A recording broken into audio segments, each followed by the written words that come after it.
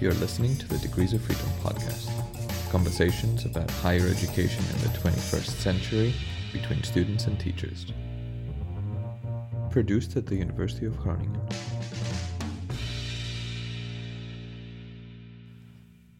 Hello everyone, welcome to another episode of Degrees of Freedom. This is the first of 2024. Happy New Year, Marcello. It's good to see you again. I'm very happy to be back in the podcasting studio, not just because I've missed recording podcasts with you, Marcello, but also because this is an episode that I've been looking forward to for actually quite a long time. This is sort of a part one of a two-part series on reading and writing, academic reading and writing, or even reading and writing for fun, if that's what we decide to do. And we start today by talking about the skill of reading, a skill that is often assumed to be perhaps as natural as walking, and yet it has a lot of complexity that we're going to talk about today. This is an episode that I think primarily is directed towards those who are starting out in their academic fields and learning how to approach different texts, books, academic articles, and anything else. And I'm really looking forward to this discussion that we're going to have today. Indeed, this is something that I was looking forward for a while. With us, we have two special guests today and quite a diverse group of guests. On my left-hand side, I can see Franz Sitzma is professor at the Faculty of Spatial Science and the director of the Agricola School, and is also one of the lecturers of the Scientific Reading, Debating and Reflecting course, which actually made us very, very curious, and this fits perfectly with today's episode. And on my right-hand side, there is Enrique Kreichselt, one of our master students in mathematics and also philosopher. And so I'm really looking forward to hear how different things are between mathematics, philosophy, and given our background, also social scientist and psychology. So perhaps I let you give 2 words to introduce yourself and what you think about reading. Franz, would you like to start? Thank you, and thank you for inviting me on this super interesting topic. Actually, I'm, as you said, I'm an associate professor at the Faculty of Spatial Science. I do a lot of work on the value of nature and landscape, actually, and I'm director of this Rudolf Agricola School for Sustainable Development.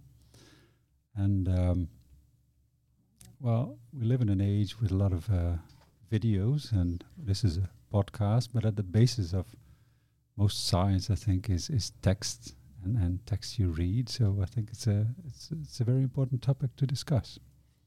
Enrique? Yeah. So my name is Enrique. I'm indeed a master's student in mathematics at the moment, nearing the end of my studies. And before doing mathematics, I did a bachelor's in philosophy. 2 studies which I think have most in common that there's very little practical work involved, and most of it is spent behind a desk. And when I first heard that there was a podcast episode about reading, I was a little unsure what it was going to be about. And I've mentioned it to other people, and everyone has asked me, "Oh, it's about reading. What is that about?"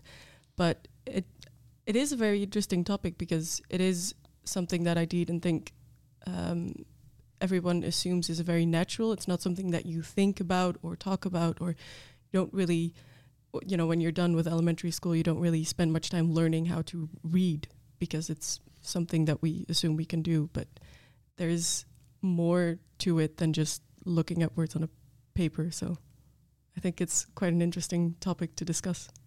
Yeah, this is exactly the approach that I take to it. It's this assumption that, everybody knows how to do this. We don't have to talk to each other about this. Everybody knows how to read. We can just go straight into discussing the content, but not really having a lot of opportunities to discuss what it means to understand this content. Is this what prompted you, Franz, and your colleagues to have this course in the master's program in spatial sciences? Well, perhaps it's good to say a few words on how what this course actually is and what it is in the program. So I coordinate and I teach in this Research Master program. It's a 2-year program in which a Research Master basically trains you to become a researcher, a PhD researcher or another researcher. And students take many courses. And as you go from the bachelor to the master level, a lot of texts revolve around studying articles. And articles are obviously they have a certain structure, and they are sort of fragments of science. Often you could say it's small little subjects, small text, very dense, in a way sort of technical often. So you need to do close reading. But being a researcher is also about curiosity. Being an academic is also closely connected to having, let's say, helicopter view, stepping back from things. So that is the big challenge in science. Basically, our challenge is to be more precise than anybody, so in the detail, but also zooming out more than anybody. So we have this huge tension basically in our work, and it's an endless process, right? You can be increasingly precise, and you can zoom out. And I have my philosophy colleague here next to me. So that's part of science. So what we wanted to do in the program is read, but not the scientific article stuff, but more this broader books, casting a broader net about what our subject is about, human geography, but also what science is about, what studying may be about, so a bit at a higher level. And also to make sure that reading remains fun, because a lot of reading is actually spoiled by taking exams, in my view. So if you look at the books you have around the house, you pick up a book and you read it from the beginning to the end because you like it. And other books, you halfway say, I don't know, you put it away. And we in our educational systems, we have books and you need to read them, but you also have to take an exam or you have to do something with it.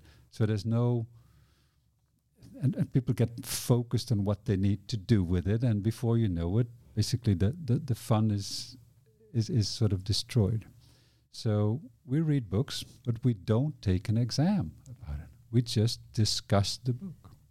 We talk about it. And some people say, I hated this book. I couldn't finish it, or I fell asleep. It happened. I mean, we take close care of what we choose, but still, this happens. And I think that's okay. How can you, if you have 20 students and you have a list of books, it's sort of an illusion that everybody likes the same book. So that was one thing why we set up this course to read nice books together and have a nice atmosphere of, have you read that book? Oh, what do you like about it? And discover also what you like in it. Discover your own curiosity, why you liked it, why you didn't like it, can also be very important. And in the course, but that's not particularly about reading, but we also invite students to, they keep a diary every week. They write a post about their experience, their thoughts. It's a professional diary, but it can be about anything related to their development. And I think that's also important, that we read the books to support development. Thank you, Frans. So I'm going to take a little bit of a role of a signposter here and kind of identify some key lessons, perhaps, or key emergent ideas that come from what we share. And one of the things that I really appreciated about what you said about the experiences that you're describing, and I also share in the experiences that I have with my students who are bachelor students, also reading articles in the program. And one of the first things that I wish for them to experience through these articles is to have an opinion on the writing.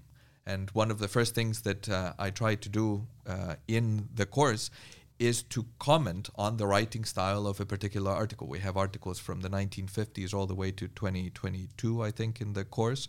And the writing style changes dramatically, and some people are humorous, and some people are frustrating in their writing. Some are very precise, some are very verbose. For some, one author's writing works really well, and another author's doesn't work at all, and for others, vice versa. And I find it really important to be able to say, the writing style is a matter of opinion, and it contributes to the experience of learning to understand what is in that text.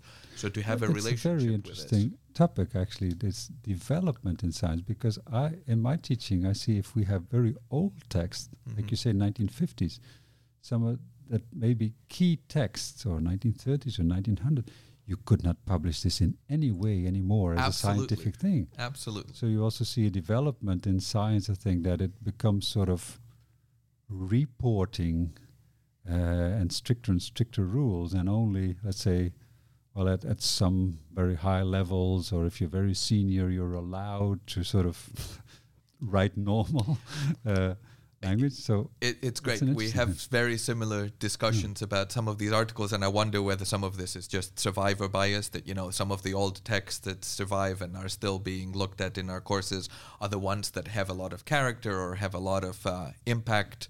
And I think we still have a number of things like that. I don't know. I mean, this is really fascinating. When you were talking, Franz, I was thinking, God, I was to take this course. And then when you intervene with comparing the writing styles, this is something that we don't really do it in mathematics. However, if I think of the discussion I have with my PhD students, for example, also with my master students, sometimes they go, this author is really terrible. You cannot understand anything was done. Everything, it's easy to see, and it takes 50 pages to understand what's easy to see. And others are going to a great length to explain what they do. And then you said this thing about historical papers, that papers from the 20s you would never be able to publish now. And it's absolutely the same in mathematics. Like, we have old papers, even by Schrödinger or Dirac, these old famous people, they are written to explain a topic.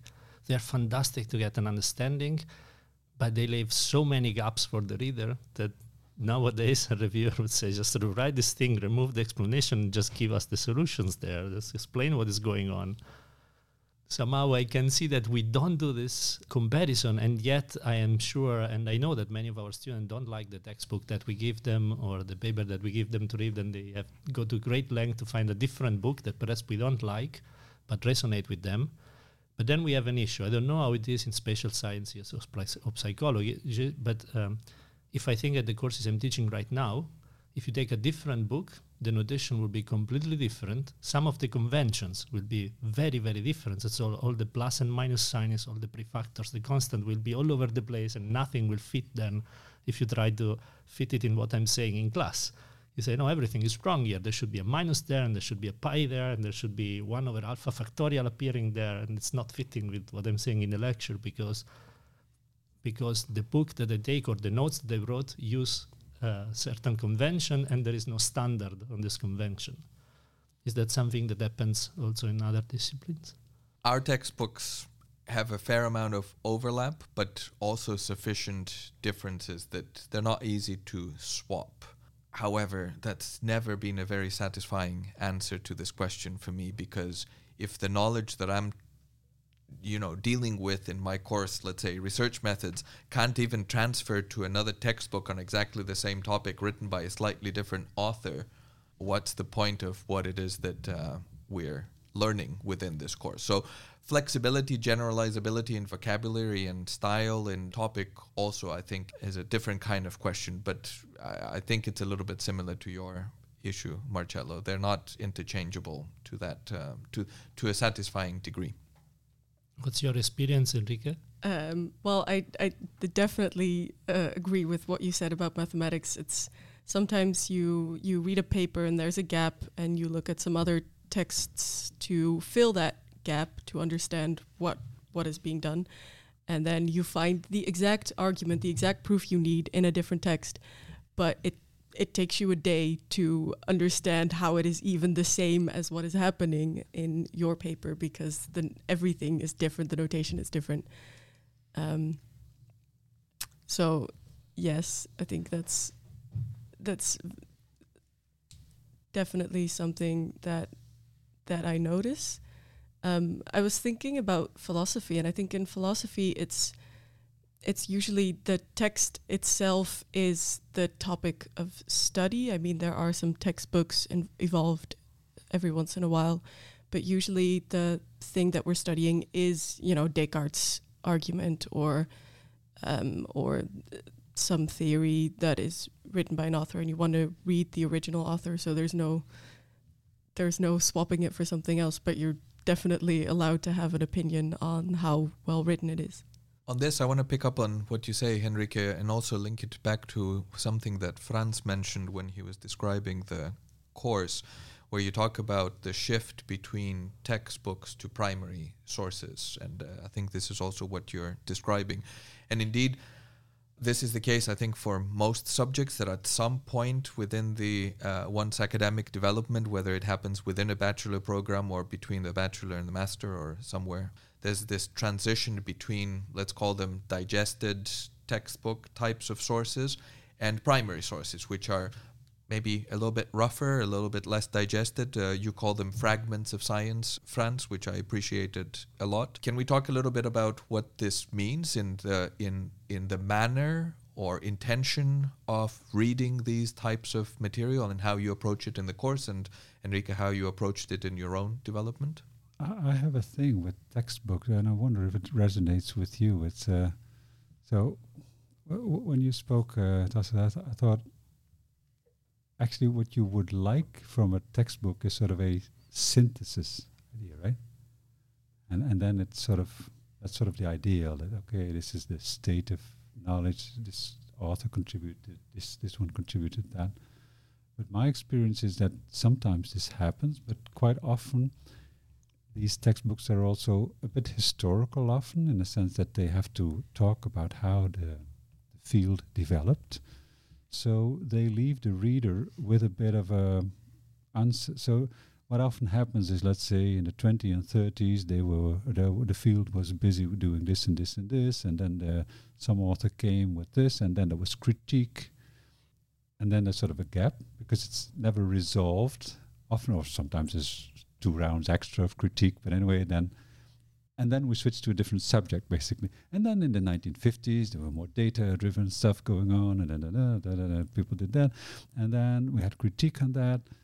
So if you read like a novel, you could say, come on, finish your story, right? But it's in science, it doesn't work, well, quite often not that way. So it's a bit of an unsatisfactory experience often. And you also wonder a bit often how to study it, basically, how to read it.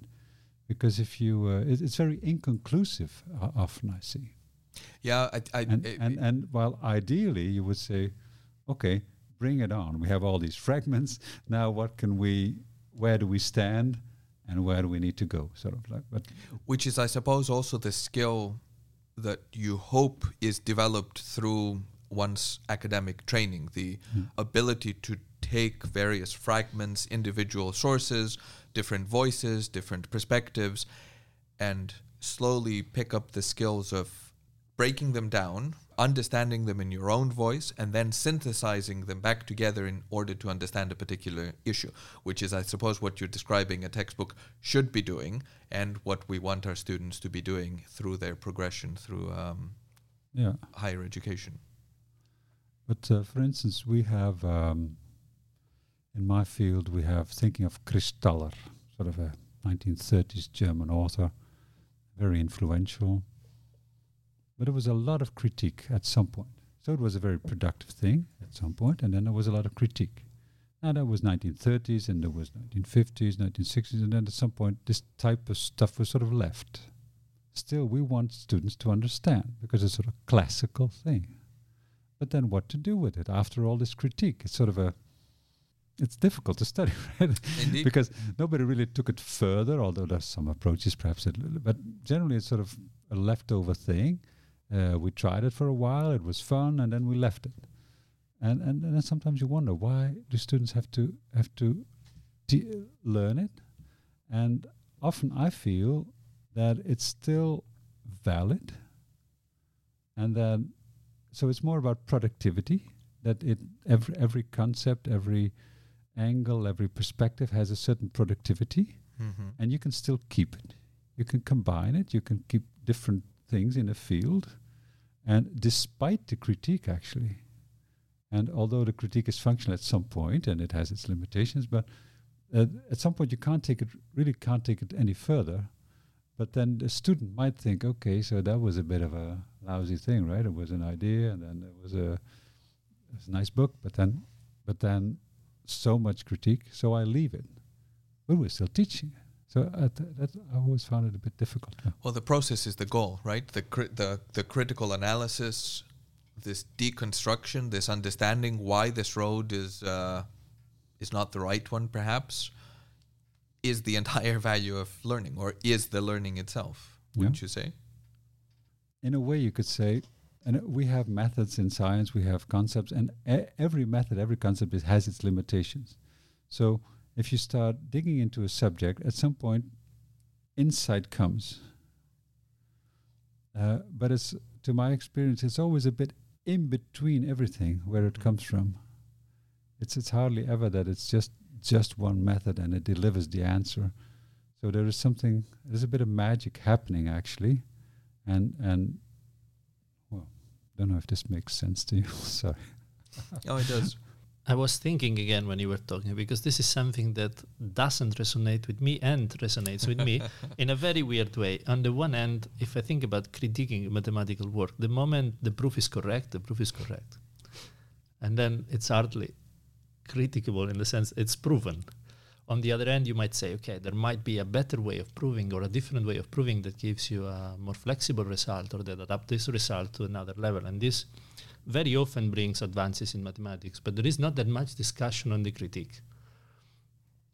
But then when you were discussing this, you say, okay, but this also shows the process, right? How you're getting there, how you are questioning that, and how you're moving on to something else, still keeping that in the back of your mind as a counter-example of something that went wrong, or as an example of what not to do or what you might do but needs to adjust.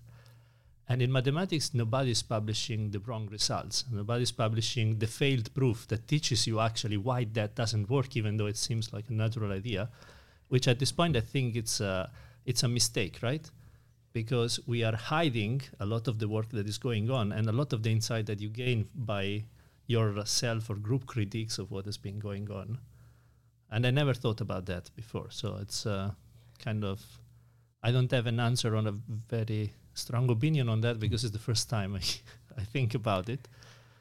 And so in that sense, I think it's actually nice that you're thinking about this critique, but it's something that is different from the type of reading and the type of discussion you have in mathematics, right? Once the statement is there, you either find a different proof or improve the statement in the sense you make it with weaker assumption or you make with a stronger statement in the theorem, some more precise estimate, some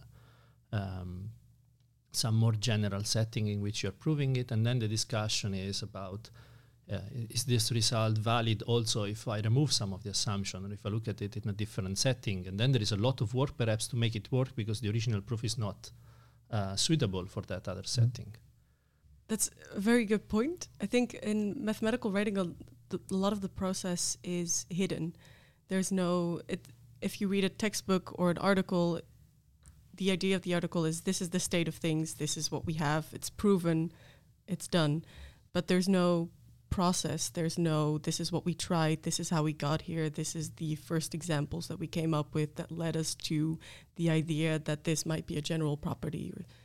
It's not something that I experienced reading in books or in articles in my studies, and it makes it very mystical where all this knowledge comes from sometimes. Yeah.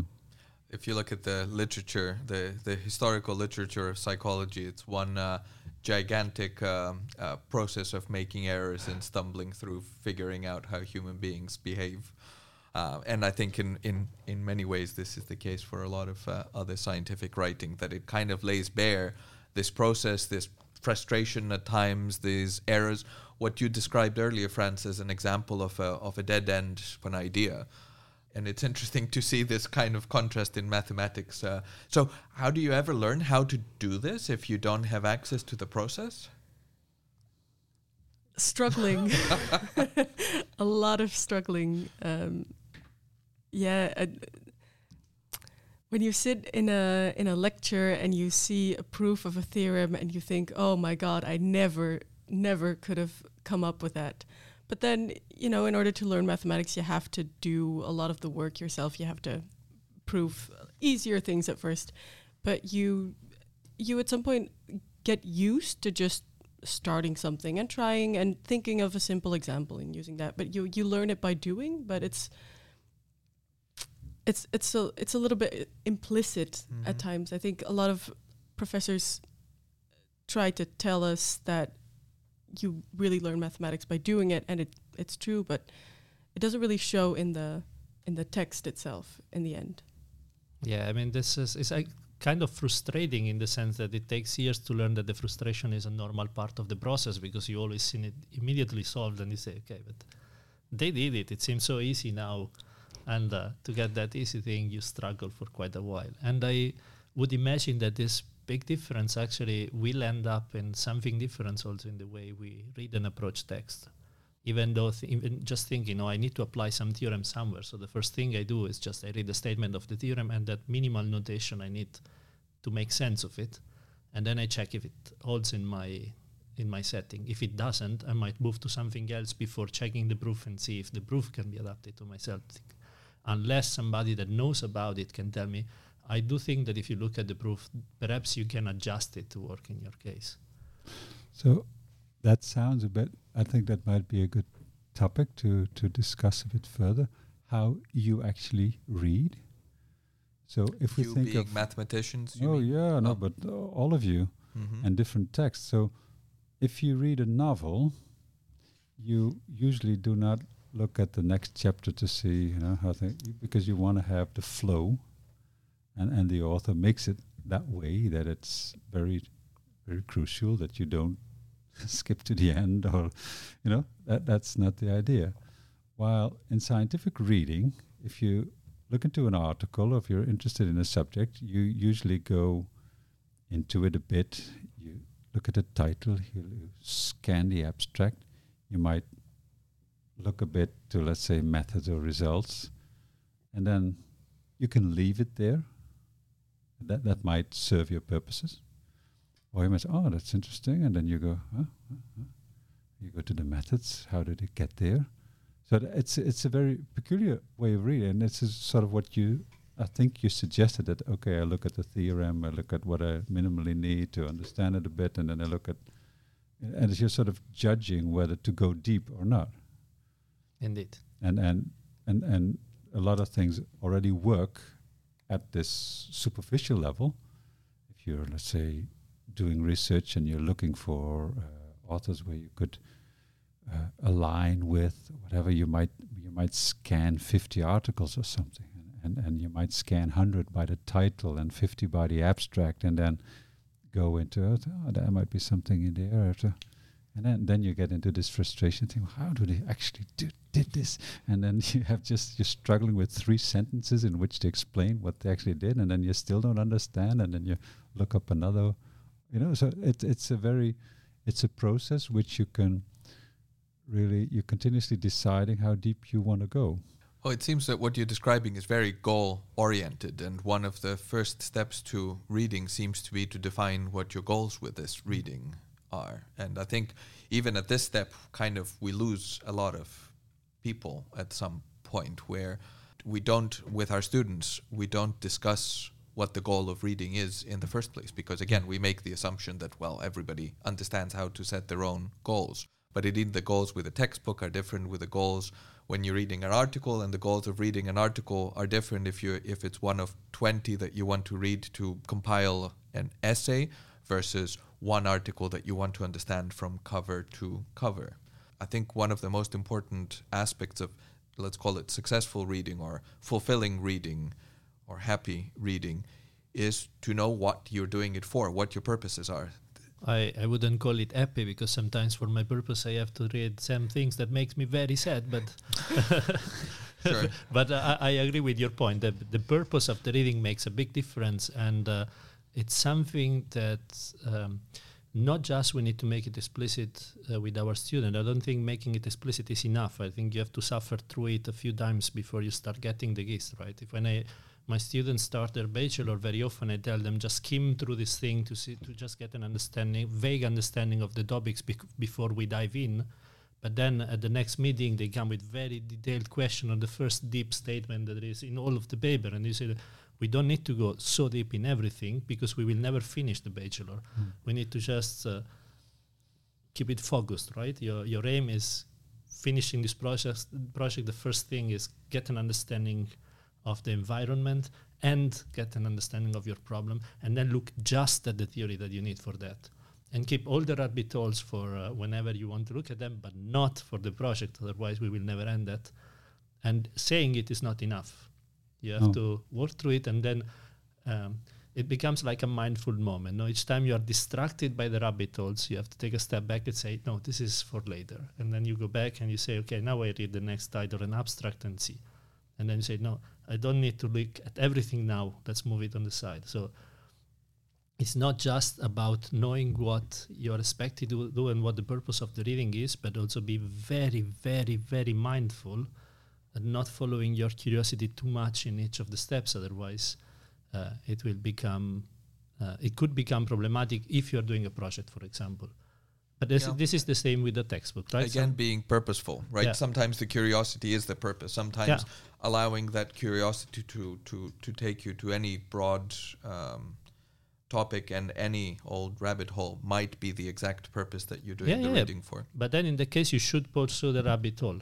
And this is the same, what I was saying, the same of reading a textbook. If I need to read a textbook to study for the course, if I need to read the textbook to understand a bit of the theory for my project, or if I'm reading the textbook just because I want to understand the topic, because perhaps I need to teach it, and I want to have a few ideas of what I could teach before I settle on something. Those are three very different ways of reading that textbook for me. One is more like a novel, where I'm following through and seeing where this goes, and one is very focused on what is the minimum I need to do to understand what's written on page X, Y, Z. Could I ask you about friends? When we give literature to students, I often try to.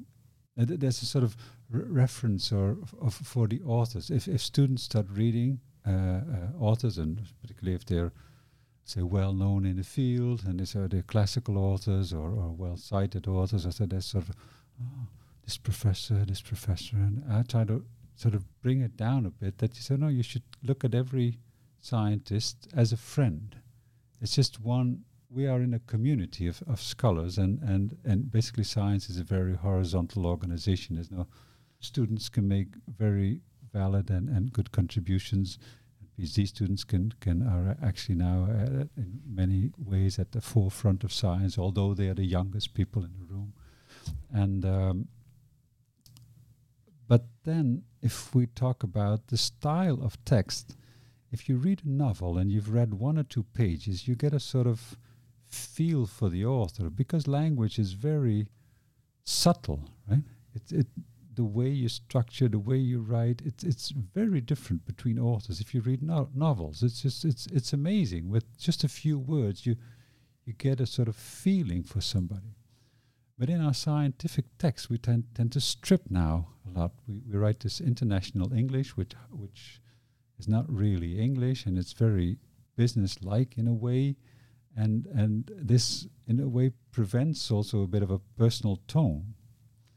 So it also prevents this idea of that somebody is basically talking to you. But does this resonate with you? It's not really something that I've thought about a lot before, I'd have to say. So, but you read original Descartes. Yeah. You probably read some Nietzsche or something. Yeah. I'm thinking about it. I think also at the time I was also very focused on, it's reading that you have to do for a course. You have a very clear idea of what you need to do with it. You need to understand it. You need to write a paper about it. So I think I haven't always taken the time to reflect a lot on the things that I was reading. Maybe more in a joking way with my friends at the end of the lecture, where we make fun of some of the philosophers that we'd read. But yeah. Are you actually making fun of the philosopher? Definitely, yes. Yeah. They'd probably appreciate this too. Yeah. I didn't think about that before as well. But when you were mentioning it, I could think that even though there are many textbooks that are kind of dry from that point of view, that are more about the facts than anything, there are many authors nowadays that use the images, for example, use cartoonish drawings to explain what is going on in their text, or that they just write in the same way they would teach to the students or talk to friends. There are some authors that write books in such a way that it's a dialogue, so there are two characters and talk to each other. And so there are some, at least, that at least take their own unique space and have their own unique style. And when you see them, you recognize them. You recognize the clarity, the fun, they make it really enjoyable in the sense that something human passes through the notes. Yeah. And those are the ones that usually I remember, at least. Yeah, I admire them also greatly. Yeah. But they are very few. I mean, they are not the norm, they are the exception. No. Yeah, I feel exactly the same way. I find it a great shame that character is not encouraged, and if anything, I think it's being, as you described, this universal academic English, which is very information-driven, but not very process-driven, not a lot of personality. I find it not just a shame, I find it offensive, and I find it a discredit to what we do as human beings. There's also this pretense. I teach a lot of methodology type of courses, of meta science type of material. And one of the things that you often see is this idea of removing personality from a writing style in order to accentuate the objectivity of science, which I think is a poor way of dealing with objectivity, if there is such a thing as objectivity. This is a completely different topic for another podcast episode. But largely, as you say, I enjoy reading and I enjoy writing as a conversation with myself, first of all, and with people who exist within the same field as I do. And I try to accentuate the reasons, or I try to describe the reasons why I select certain texts in my courses, also based on style. Sometimes I choose some articles because they're from the 1950s and they're a pain in the ass to understand, and the language is very difficult. But my God, I think we should be able to read articles from the 1950s even today, even if it takes us 50% more time than a more modern article, because I think this is an important skill to have, and because I think it's fun. It's fun to see that people have characters that come through their writing, and which I think also color the way they do science, or the way they understand phenomena, or the way they approach phenomena, or the way they create models of the world. I think language is intimately connected with how you interpret the world and therefore create models of the world, and we ought to pay a lot of attention to it. Yeah. You come again with this fun stuff, and you talk about that you actually did not take the time to enjoy or reflect. Could you say a few words more on that? Isn't that, especially, I mean, I never studied philosophy as perhaps one course sometime, but not really as a program. But we have this idea about philosophy. Oh man, you have time to reflect, but I see what you mean, and this is also something that I personally reflected on in my third year when I was finishing my bachelor's, that I realized that I was very driven by academic motivations, very driven by getting good grades and doing well in my courses, and that limited my enjoyment every once in a while, and that I hadn't really... I mean, you read a lot for your philosophy studies. You have to read a lot, but you don't read as much as you might actually expect. I mean, you read a lot, but you aren't able to read much from a lot of philosophers. So you read Descartes, but you only read a few chapters, and you read Aristotle, but only one part of one of his books. And I missed reading for the enjoyment of it. And I think philosophy is not something that you can learn in 3 years and then be done. It's something that you have to keep learning, and if you want to. And there's always going to be so much more to read. And in my third year, I really realized that that I missed reading for wanting to learn and think. And so in my experience, I was a little bit driven by practical purposes, like what do I need to do for my paper and for my test. Yeah. But you also said, was that a sort of a mistake? I should actually rephrase that. I meant that I was more motivated by wanting to get good grades and do well. And I don't think that academia is all about that. The thing is, I think it's all about having fun, wanting to learn and letting yourself have fun learning. And that's also something that you have to let yourself do. I think that's something that we are actually failing as academic to achieve in some sense, because we are in a system that is designed to test you and give you some grade and basically is giving the incentive to you to optimize your time in this plethora of courses that you have to take and the time that you have for your life as well, so that you're optimizing to get the grade, to get the piece of paper. And somehow by doing this, we are focusing a lot of the drive in this very practical, very timely, very deadline-oriented, very correct answer-oriented, something that we had already touched upon in the episode on failure, right? That everything we do is hiding the failure and is punishing and shaming the failure and pushing for the successes and for the good grade and the good answer. And somehow this cuts the fun in some sense, because you don't have... Even when you read something boring, if something that is interesting you, or where you start finding the interest, you need to have the time to digest it, the time to think about it, the time to complain about it, to make fun of it or whatever. But it's that fun that links to your curiosity, to your drive. The fact also that you can do it in your own time, at your own pace. Yeah. And we will have soon, we're going to record soon an episode on something called ungrading, which is really this idea not to remove grades, but at least to try to move the focus of the learning and give the ownership of it to the students and allow them to do it in their own pace and having a clear idea of where they have to go, but doing it by taking ownership of it. Yeah. At its core, it's motivated by exactly what you both were describing, Franz and Henrique, this idea that, and what you were describing, Marcello, this failure as teachers, as academics, to create the right structures and the right incentives.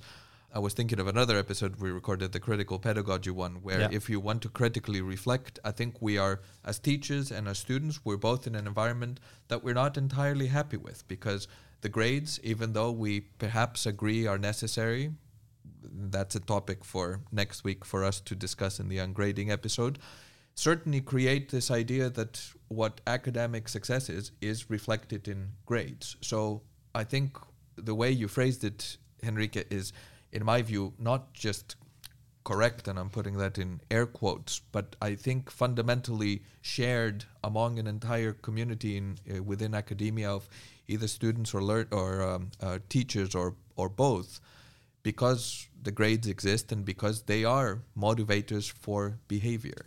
And perhaps because of this, there is not enough space to create, or maybe to link it back to what we said as purpose or goals. Often the goal is to achieve a certain grade. And our hope as educators is that the grade reflects mastery, and it takes an awful lot of work to create structures where this is true. And most often than not, it's only partially successful, as in the cases that you described, for example, where we want a high grade, we want mastery to also reflect a certain amount of enjoyment or a certain amount of connectedness with our texts, but often our assessment methods fail to account for this or fail to promote this, right? Yeah. So I think this is, again, to sort of be a little bit meta on this topic, this is exactly why we like having these discussions on this podcast, because it's not often that we have spaces where we can kind of pare back the various layers and get to the core of this. I think these are shared impressions between a lot of people, but not with a lot of platforms to lay them on the table and say, well, this is the case. I was thinking what we sometimes it also has to do with taking each other seriously at some point. So if you're in this role of that let's say the teacher supervises and gives grades, so he or she's in the judging position, right? So then there's always a hierarchy, and it's a clear hierarchy, and you're aware of that. Well, we do in the Research Master, we tend to give as many pass grades as we can to prevent this, and pass just depends on being seriously engaged. And I've given all sorts of education throughout the years, but I like it very much in the Research Masters that students are very motivated and engaged by default, sort of. So if we decide to read a book, we read a book. And I don't have to invent all sorts of mechanisms to make sure that they really read the book and if they didn't read the book every once in a while, well, usually something serious happened, right? And this can happen, right? So I think that's also, and sometimes people are very ambitious. That's our culture now, and they want to have high grades and this and that, or they want to show that they are very good or whatever. And then sometimes you have to say, no, you've been admitted to one of the most prestigious programs. You're okay. You can just follow the program now. You don't have to within the program still try to show, because everybody's intelligent here. Everybody is okay in its own style, and we can just be together and develop in our own pace and our own color. And perhaps something is there that we might be tougher at the entry of a course or something like that. And then there's an open space, and you don't need all the grades. So you could just do it to get it over with, and then we're in an equal space, like that. Is that an idea? I'm thinking. Yeah, good. I think it's a very nice idea, in fact. I find it hard to reconcile it with the current culture. I would have a student telling me, but now how do I know who did better, who did wrong? Why my seminar is the same as this other seminar? I think I did it better. Why I shouldn't have an 8 and that person shouldn't have a 6? And it sounds like artificial, but these are the kind of answer I had when I was suggesting why shouldn't we put a pass or fail on a certain course. So this is kind of ingrained not just in the system itself, but somehow we have thought so well to our student that this matters that it's very hard to get rid of it now. And I agree with you. If you are in a good program and if you invest your time of it, you can do very well. And just going at your own pace and doing it seriously. I think that's the point. If you do it seriously, not in the sense of boring, but in the sense of investing your time, then you will be fine and you will have learned a lot. But it's a clash of culture, and clashing culture takes a long time. I can also think of examples in which students did extremely poorly on an exam, and then they come to me and say, but why I've read the whole book and I want to come back to reading here. And then you said, yes, but did you do any exercise? I say, no, I've read everything. And you say, but that's also a difference in reading, right? Reading to understand. If I read it, at the moment, I might think that everything is clear. But if I don't try to put it into practice, if I don't act upon it, going back to the critical pedagogy, if I don't act upon what I'm learning, then somehow I am not learning. No. I had imprinted some knowledge in my brain for the time of my memory to forget it. And I don't have anything that allowed me to retain it and get back to it.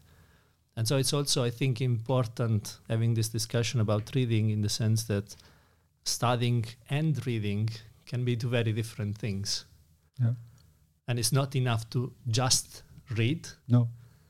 It's important to just read, but it's not enough to just read No. to then do well and even to be engaged. Just reading is not being engaged with the material, is not being engaged with the course.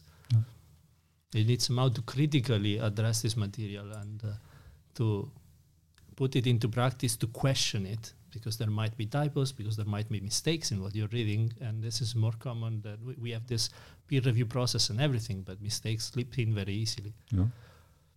To be practical with the messages that we have in this episode, also for people who are interested in developing their reading skills or their reading practices, one of the things that helped me a lot 20 odd years ago, I think, when I first looked at this, it's a book called How to Read a Book. Does anybody know this? No. Again, air quotes, classic in the literature of reading. Mortimer Adler was I think philosopher and educator, and in this book essentially describes or creates a framework for a lot of the things that we talk about.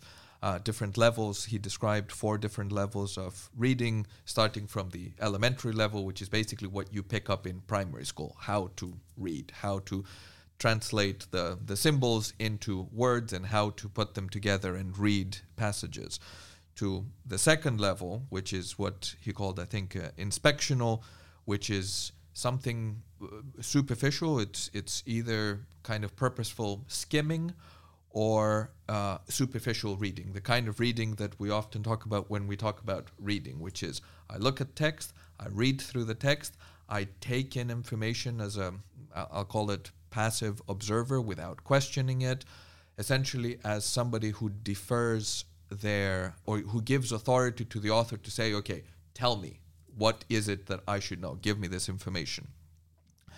And I would say that the majority of the reading that we do is on that level. When I read the newspaper, for me, it's basically superficial reading. I read to see what facts happened or what things happen in the world, what facts this journalist has to tell me. The other 2 levels are the more interesting ones. The analytical level, in which you really work with the material. You ask questions, you interrogate it, if you like. You have conversations with the author. You find parts that are important to you. You create summaries.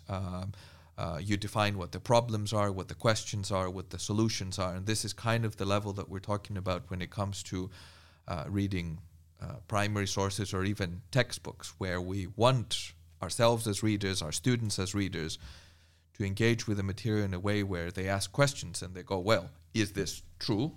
I've read other things that might contradict this, or what kind of applications might this have in my practice as a psychologist, as a mathematician, or as a citizen of the world, etc. And then the final level, what Adler called, I think, syntopical, which is essentially synthetical, where the point isn't to read a source to understand it from cover to cover, but to take materials from multiple sources and synthesize them together. And this is ultimately what we want academic reading to be. When you're writing an essay and you're trying to synthesize, you suddenly have the task of finding multiple authors who all kind of talk about the same topics, all slightly with different vocabularies, and you have to make them your own. This is the point where the content becomes your own, and you start phrasing it in your own language. You translate it essentially to new terms that you understand yourself and that you can work with, and become cohesive, and then you create some kind of discussion of the different perspectives and some kind of synthesis of all of these perspectives. It's an interesting book. It's not a very long book. I'm not sure I would call it fun to read, but it was one of the books that really laid bare for me this idea that actually reading isn't this thing to take for granted, or that is automatic, and once you know how to read words, you're done with practicing the skill of reading. I think until now I think it's a very powerful division which you make. But if you think about that, we are also trying to teach students to read, and then what happens then? So these Adler division is sort of a man or woman in free space. Mm-hmm. How can you read? I decide to read a newspaper on the superficial level. I decide to be more analytical. I decide to be synoptical. But now here, we wanted students to read Descartes, and Henrika, she just forgot to, she wanted to behave, so she had to ask questions, so you ask questions. But these are not, there's this double layer, right? You have to do it, so you think of questions, but it's not really, not really you, in a way. You discovered it at the end. Well, it's, I'm overdoing it perhaps a bit, but so how, I think that's our challenge as educators, right? Sure. I think the purpose and the manner kind of have to develop simultaneously. I think this is what you're describing, to simultaneously keep in mind what the purpose of reading is, what your goal with reading is, and I think this is one of the things that he describes in his writing, that different modes of reading or different levels of reading just have different purposes. Yeah, but can you spoil the analytical stuff, let's say the analytical reading, by putting this educational layer of, okay, you have to, I have to see that you did it well? Well, that's not it. I would say that this is the assessment level, not the educational level, and I separate assessment from education. Yeah. Okay. But by giving, let's say, having this assessment at the back of students who have to practice this analytical reading, you might sort of spoil the process. That was sort of what I thought about it. So that makes it a double layered thing. There's just this free space with of these 4 levels of reading. But if I would do it, I'm a senior scientist. There's nobody sort of overlooking me. Whether Frans, no, this was too superficial. No. You know. While if you do it with students, you know, how can this be a real process while we assess, or are we spoiling the process? So again, not to spoil the episode that comes in a couple of weeks, but this is the discussion that we're having on the topic of grading and assessment, whether essentially assessment is not just not useful for our educational purposes, but actually a big hindrance. Yeah. Whether assessment actually kills the real topic of learning, which is to play with all of this.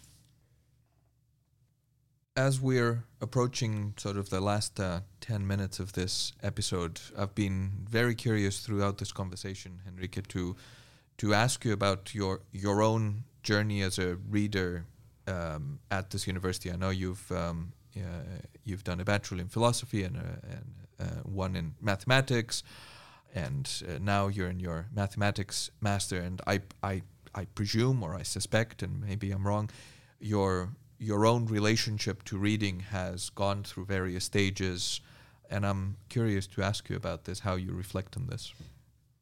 Yes, well, there's definitely there is definitely less reading involved in mathematics. Actually, before this podcast, I just for fun, I opened some of my books from philosophy, and I read all the comments that I wrote in the margins, and I think I still read in a similar manner. I grab a pen and I just read through and underline and write all my thoughts in the margin. And so it's kind of similar in that sense. Although I spend less time reading through a chapter or a book and more time specifically with a goal of wanting to understand a certain topic or theorem or proof, reading very specific parts in a paper or a book. And one other thing that I thought about is that sometimes when you have the goal to understand a certain proof, for example, reading it is a very slow process, because it's not just reading, it's also being able to reproduce it.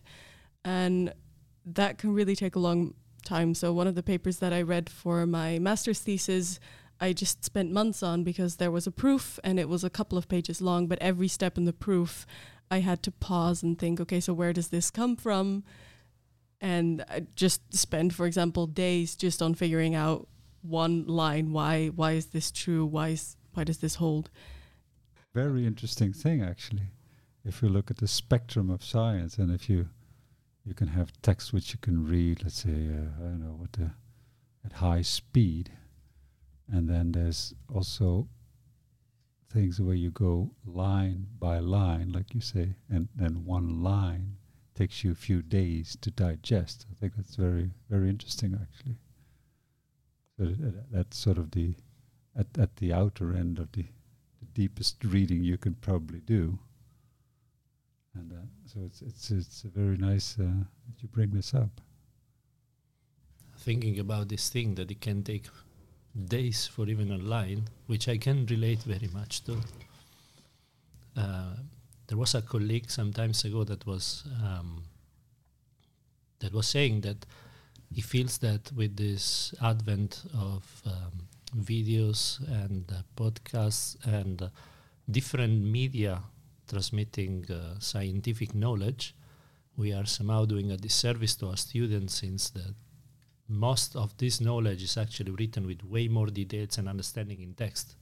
And by diluting it in a few-minute video, we give the impression that we understand what is going on, but we actually don't know. To paraphrase a British TV show, we know nothing. No. And so I'm curious, what do you think about this? Is this a disservice to reading?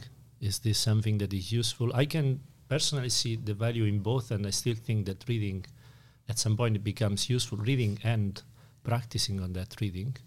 But I also think that there is so much knowledge that is useful to have it distilled in pills at some point.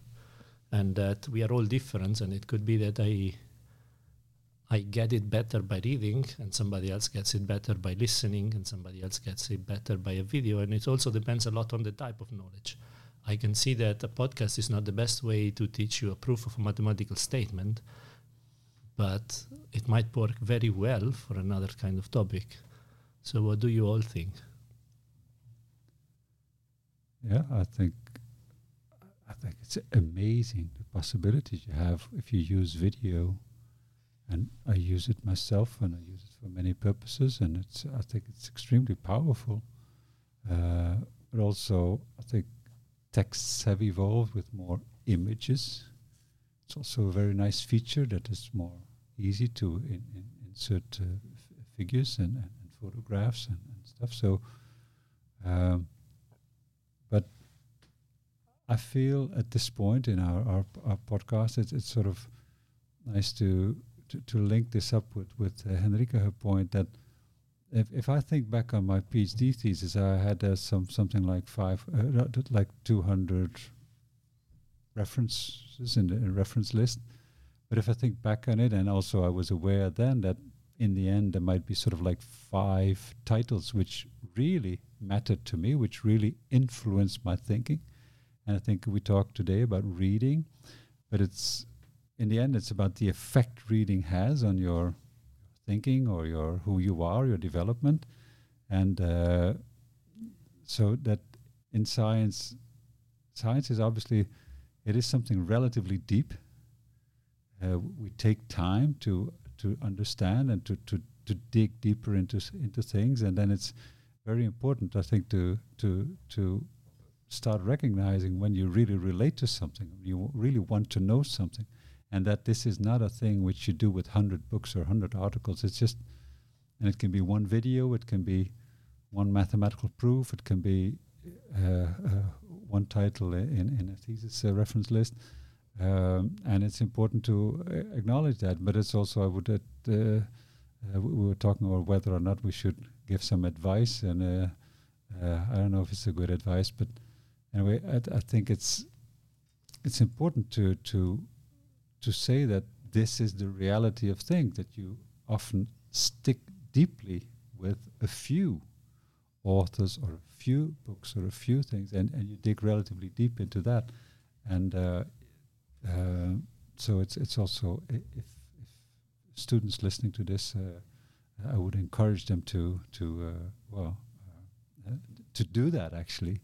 And don't forget it. If you come across something where you really relate to it, to put that book aside and read it perhaps it's not needed in that course or in that particular activity where you're engaged, but it's very important to find a few of these sources where you really relate to and cherish them. Yeah, I completely agree. It's often said that when it comes to writing, you need to find your voice, but I think when it comes to reading, whatever the analogy would be, you also need to find your own perspective, or you need to find your own voice, perhaps, or your own friends, as you said earlier, Franz, and develop a personality as a reader, not just as a reader for fun, but as a reader for your science. Speaking of reading for fun, what are you all reading these days? Henrike, what are you reading?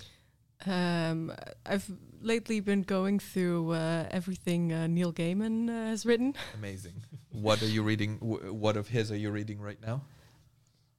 Right. Well, I'm still on one of his collections of short stories, Fragile Things.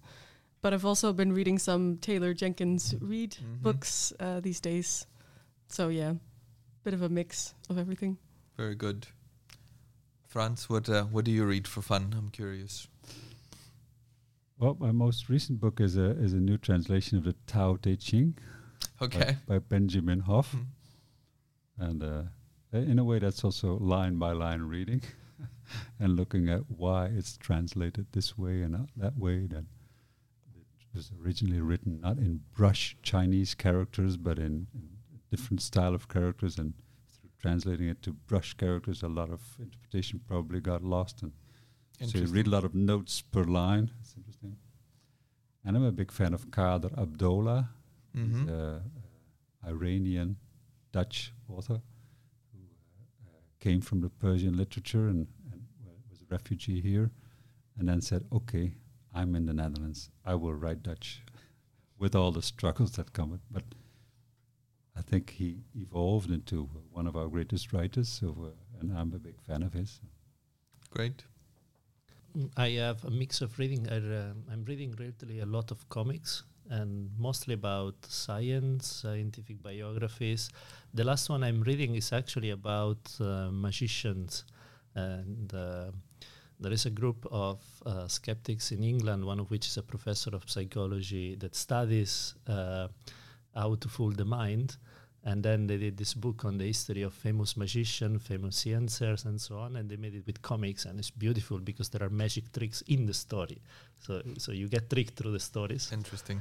And so I'm reading lots of these comics. In general, I like science fiction, but I've not read anything recently. I have bought the latest of Greg Egan, but it's still in the list of to read. And I like popular science like book, especially with the psychology, or this is something that I always liked. Like I wasn't decided with aerospace engineering when I was little because I wanted to become an astronaut like most people. And then I liked mathematics, but I always wondered if I should have done computer science or psychology, because those were the things that I really read a lot of stuff about. And I kind of like science of psychology. Yeah, I like how things works, and I don't think the mind and the computer are so different in the sense that you can investigate how. It's nice to take them apart and see how they work, and I find it fascinating. So that's why I read those kind of books. Speaking of philosophy and mathematics and comics, have you both seen a comic book called Logicomics about Bertrand Russell's writing of the foundational quest in mathematics, of his Principia, I think it was? Yeah, I loved it. I have not, but I'm very curious. Do you have it, Marcello? Can you? I have it at home. I can bring it at our next meeting. Nice. It's nice. highly recommended. Yeah, it was a fun read as far as graphic novels and philosophy and mathematics go. But what do you read in your free time? It changes through the year. In the summer, I read a lot of novels. I'm a big fan of sort of turn of the 20th century writers for my summer reading, and once the semester begins, I tend to switch more towards popular science type of books, because it feels like, although I'm reading for fun, it kind of informs also my teaching and my work, and therefore I feel slightly less guilty about it, or it seems to fill both purposes. And now I just bought for Christmas, I bought my daughter a collection of books by Ursula Le Guin, science fiction, Rocannon's World, the 4 or 5 books of Rocannon's World. And I haven't read them myself, so I was going to start reading those in the next couple of weeks. But we'll see how that works. You mentioned that. That's actually a nice thing. I sometimes do with my wife. That we read out loud to each other, like you do with children. But it's actually a very nice, nice activity, which you forget. We tend to do it with our little children, but it's actually also nice to do it for grown-ups because then you have a bit of a shared experience. Actually, when our son was very, very little and he couldn't understand what I was reading, then I picked a few books that I wanted to read for myself, and since he just liked to hear us reading, I just read those books. Nowadays we have to read what he wants, but or what they want in general. But it was super fun the first 3 years. So I had The Origin of Space-Time by Stephen Hawking was one of the books I was reading. I had one on the history of dinosaurs by Piero Angela. I had things that were definitely not kids' book, even though they were fun. Like the one with dinosaurs. Every now and then he would hear, "Oh, that was a big dinosaur," and he was happy. But overall, it wasn't really listening to me. It was just, I was reading for me, and then it was just there for the voice, I guess. So this sounds like a good time to end the episode. It was a great pleasure to have you here with us. We have a few episodes since I came here. Each episode I end with more question and more thought than when I started, and I love this. I love questioning what I was thinking and then having food for thought for the next weeks. So thank you very much for that. There was really a lot of new insight for me, at least, and all these ideas of the difference between the reading but also the analysis, and how much the authors appear in the books, how much time it takes to read, how many different ways of reading in fact we have there, what services or disservices we might be doing to our students by not being clear or by being too pushy for grades. So thank you very much. Thank you. I think it was a very nice experience, actually. And thank you for being such a kind and professionally good hosts, actually. Yeah, same thing. Thanks for having us. I definitely agree with the idea of leaving with more questions than I came here, but then that's also something that I'm used to from philosophy. So thank you all. It's been a lovely discussion to have, and thank you to our listeners for sticking with us through another episode of Degrees of Freedom. We hope you have found some answers through it, but indeed more questions and some connectedness in your journey as readers and as students or teachers at this university or elsewhere. This podcast was a production of the University of Groningen.